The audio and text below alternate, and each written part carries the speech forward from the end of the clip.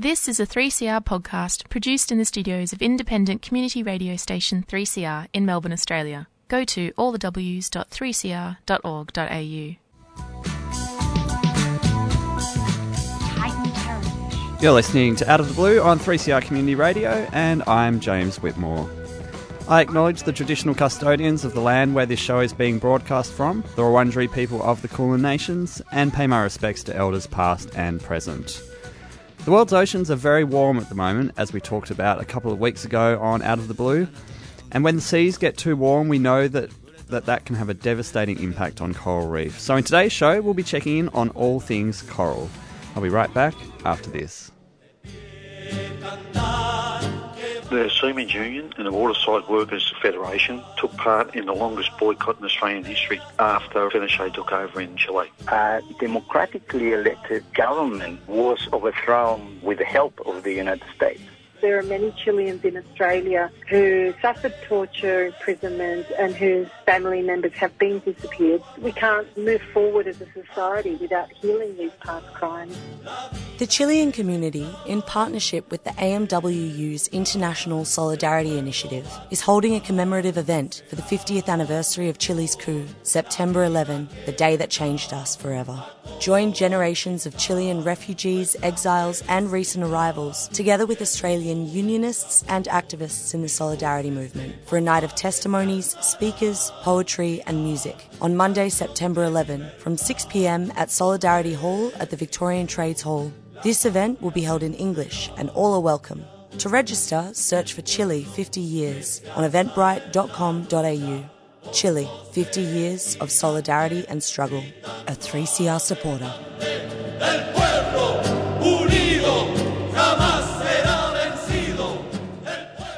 You're listening to Out of the Blue on 3CR Community Radio. The Great Barrier Reef has had a tough few years, especially after the first ever recorded back-to-back coral bleaching in 2016 and also in 2017. But after a couple of cooler years, coral on the Great Barrier Reef has been able to recover. The Australian Institute of Marine Science is the organisation that keeps track of coral on the Great Barrier Reef, and their latest report shows that this year the coral recovery has slowed. To explain what all this means and dig into the data, I spoke to Dr. Emma Camp, a coral researcher at the University of Technology, Sydney. Hi Emma. So the latest report from the Australian Institute of Marine Science found the recovery in coral cover on the Great Barrier Reef had paused. Can you explain a little bit about what these surveys have found?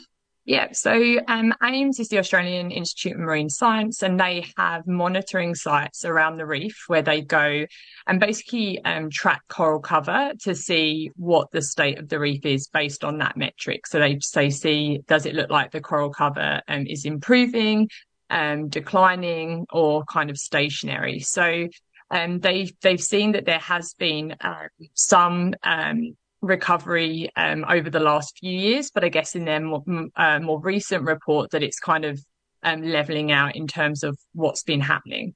Yeah, and so coral cover is now quite high on the reef. Last year it reached its highest level recorded, I think, in the last 30 years of the survey, at least in parts of the reef. But only 2 years earlier, even a study had found that the reef had lost half its coral since the 1990s. These headlines, they can be a bit difficult to make sense of. Is coral on the Great Barrier Reef declining or is it increasing?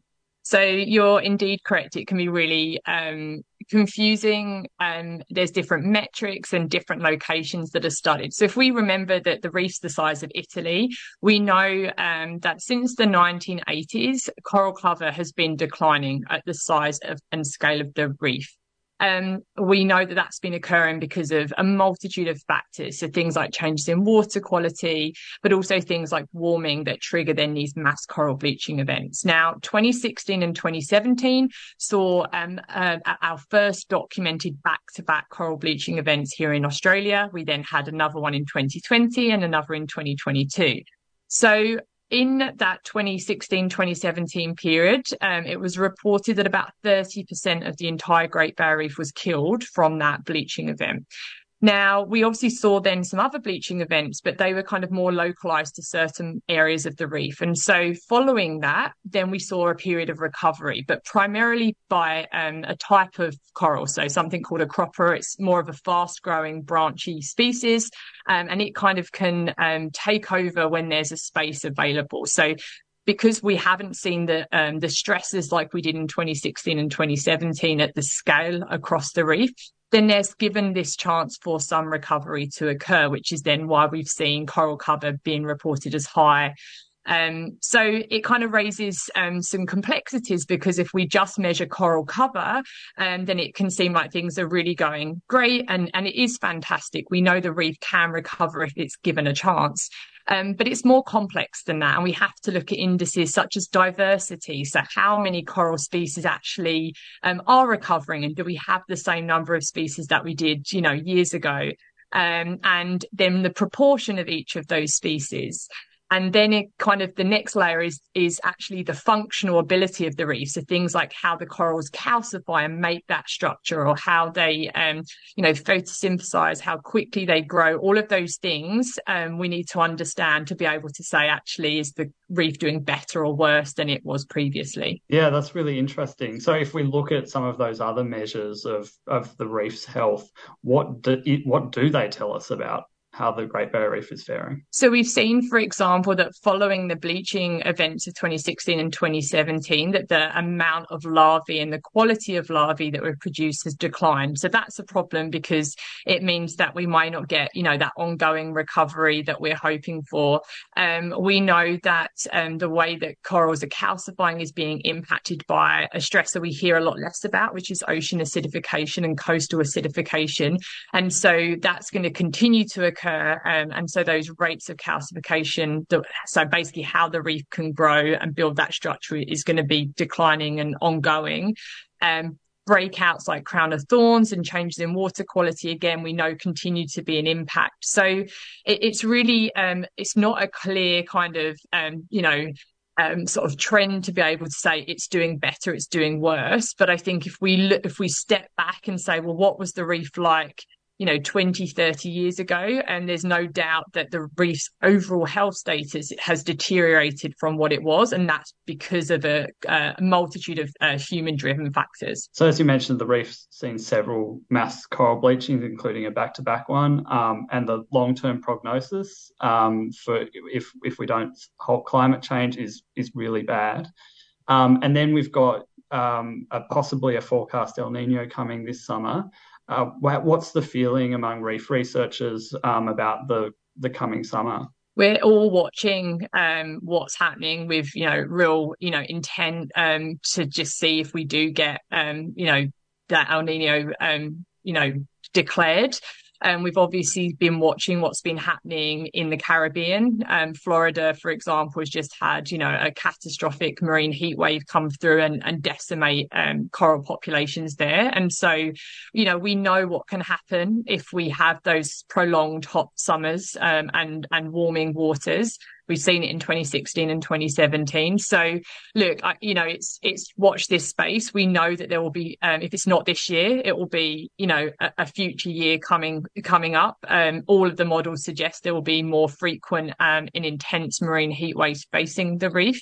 The real question is when they happen and how close together they occur to see whether recovery can occur between those events or not. Something I find really interesting about this is it kind of challenges my idea about what corals are, and perhaps for other people too, I imagine them sort of a little bit like slow growing, kind of stony things. But this is kind of showing that they can recover really quickly if they're allowed to. For some species, definitely. So some of the massive, so things like the Priorities, which are the ones that look, like a basketball to, that sort of shape, they're very slow growing. And so if they start to bleach and they're typically kind of considered more hardy, more resilient, just based on their kind of life history strategies. So if and when they bleach, it can take a lot longer for them to recover. And that's really kind of the mindset that you have, that they take a really long time and slow to grow. But your branching corals, their kind of strategy is very much to grow quickly and take up available space. So that's what the AIMS report has shown, that a lot of the recovery has been dominated by those Acropora species. Which is obviously great that we're seeing that recovery, but we do know that the Acroporas tend to be more susceptible to stress as well. So again, it's where it can be kind of misleading just to look at one metric such as cover and say that things are, recovering, because it doesn't give you that overall picture of, the complexity that is the Great Barrier Reef. The Great Barrier Reef is globally recognised as a World Heritage Site, and over the years the United Nations has considered whether the reef should be listed as in danger, which would recognise the damage that's been done to the reef. Recently, the UN decided once again not to list the reef as in danger, and this is what Dr. Emma had to say about that. Look, I think obviously it's been, the decision to not list the reef as in danger this has been obviously an ongoing discussion for a while now. And I think that, it's an opportunity for Australia to still step forward and champion environmental, climate policy and reef protection, irrespective of that decision. Because again, I think one of the historical challenges we've had is that there's been investment and protection on the reef, but that climate policy has been a mismatch, which then collectively suggests that the long-term trajectory of the reef is poor. And so for me, it's, by degrading or down regulating the decision and changing that decision, it would have given maybe more incentive to take action. But I think that irrespective of that, Australia is a leading nation and should look to really be a leader in this space, irrespective of that decision, because the science has been there and continues to be there to say what will happen to the reef if we don't align policy in the climate space, as well as at the kind of the direct management space for the reef. I'm talking to Dr. Emma Camp from the University of Technology, Sydney, about coral reefs. After the break, we'll hear about Emma's remarkable research into supercorals and how they could help the reef adapt to climate change. But first, this is Jess Hitchcock with Homeward Bound. You're listening to Out of the Blue on 3CR.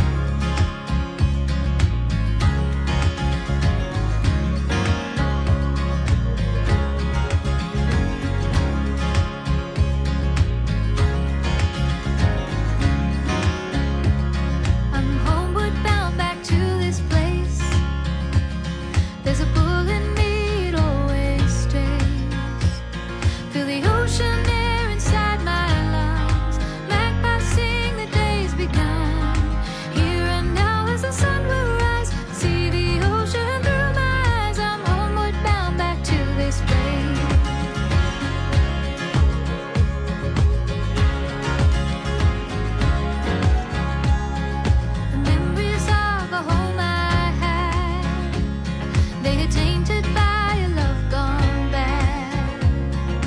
Nothing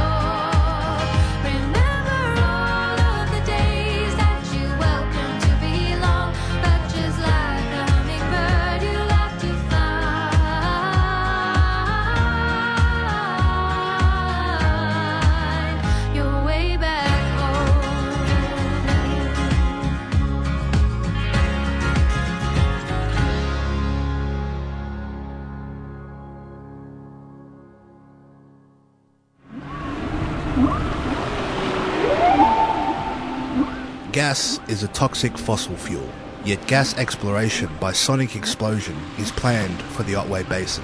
Seismic blasting kills plankton and deafens whales, disrupting their migration. This blasting is opposed by coastal communities from Geelong to Apollo Bay and Warrnambool, who strive to protect the ocean ecosystems. Bring Whale Song into Nam City, Friday the 15th of September at Queen's Bridge near Flinders Street at 4:30pm and onto the State Library for 5:30pm. Rally for Whale Song Not Gas is hosted by Extinction Rebellion, a 3CR supporter.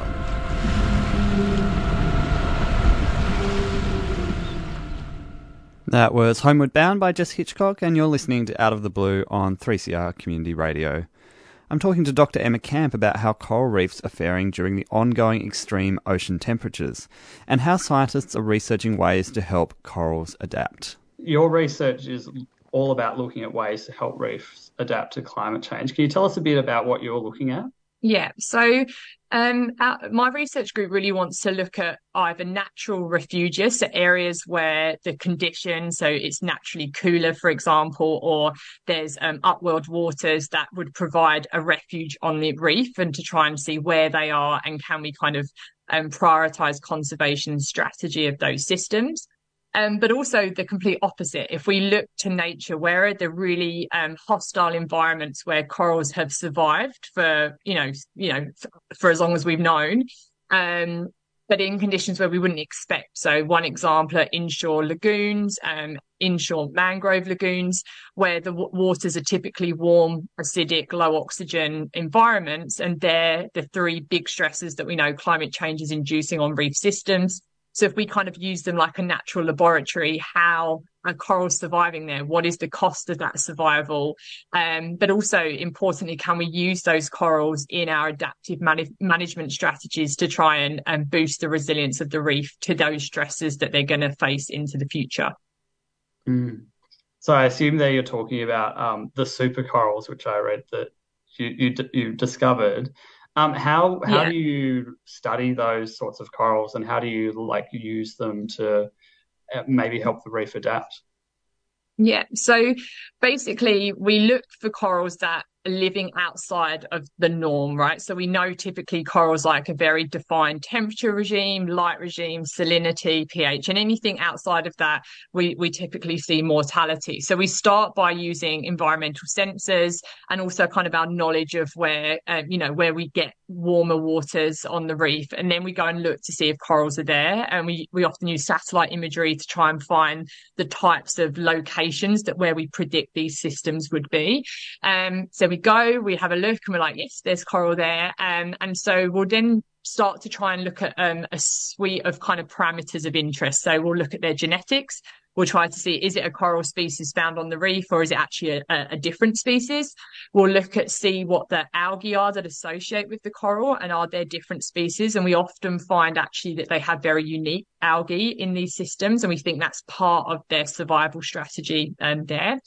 And then we'll look at things like how they calcify, how they photosynthesize, what are the metabolites that they use, what's their metabolism, to try and understand then what's different about them, how are they surviving there.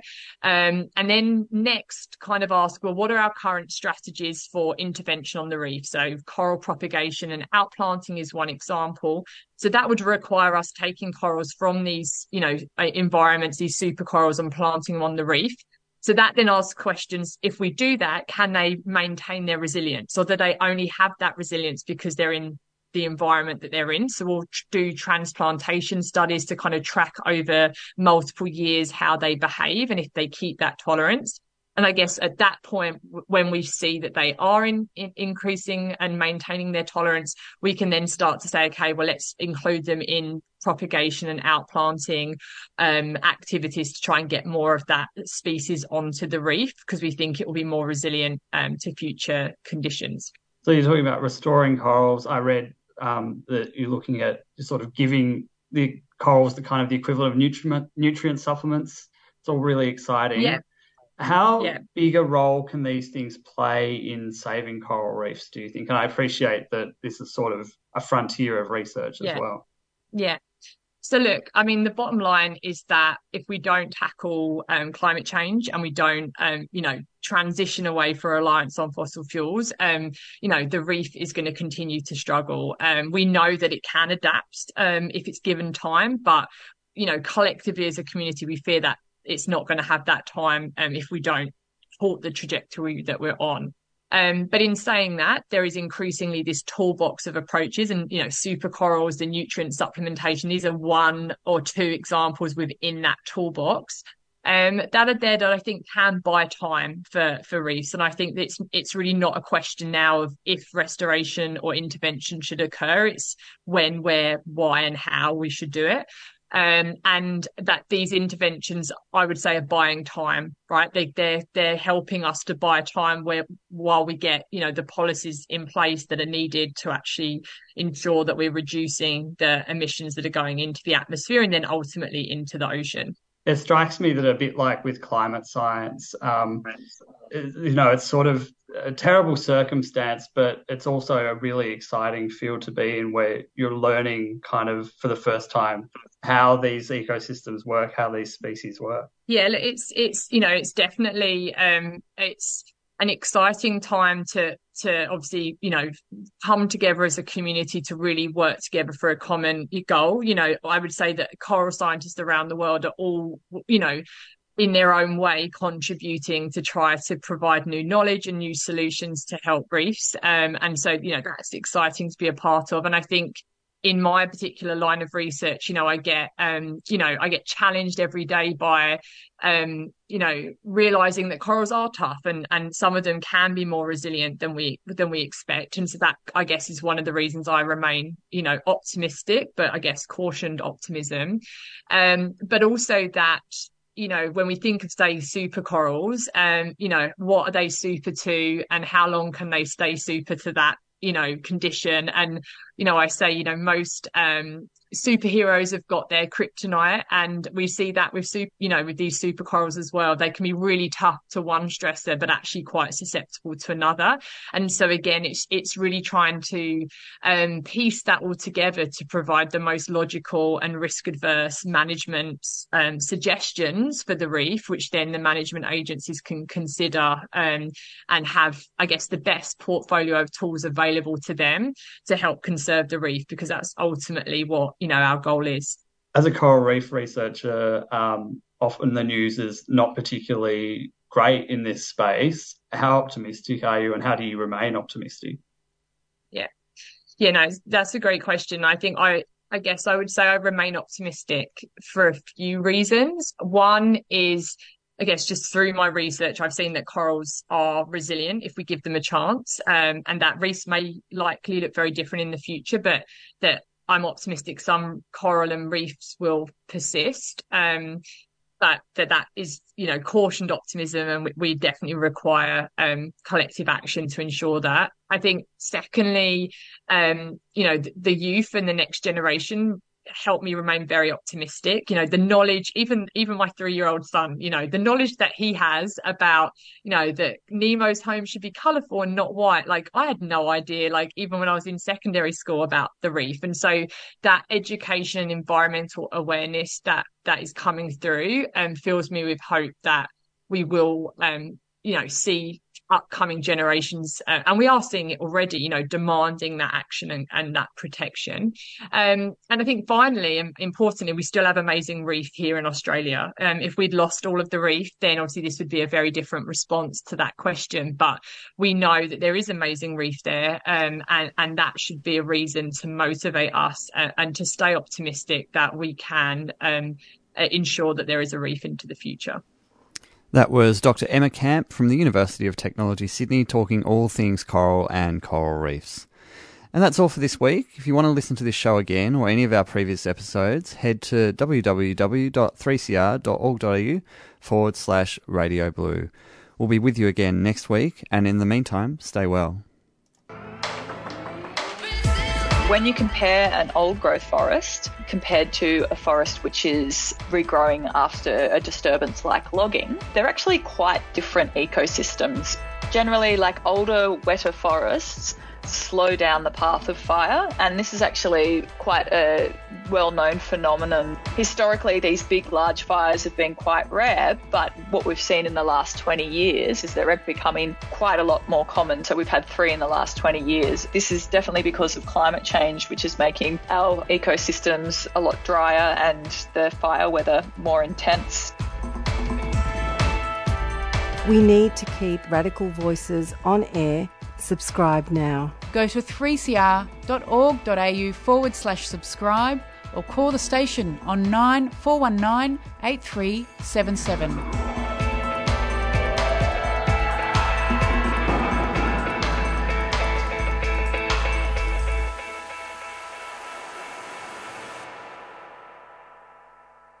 You are what you eat, and you are what you eat.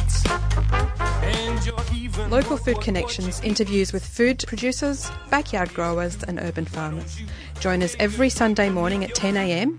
on 3CR Community Radio 855 on your AM dial, on 3CR Digital Radio and live streaming on 3cr.org.au/streaming.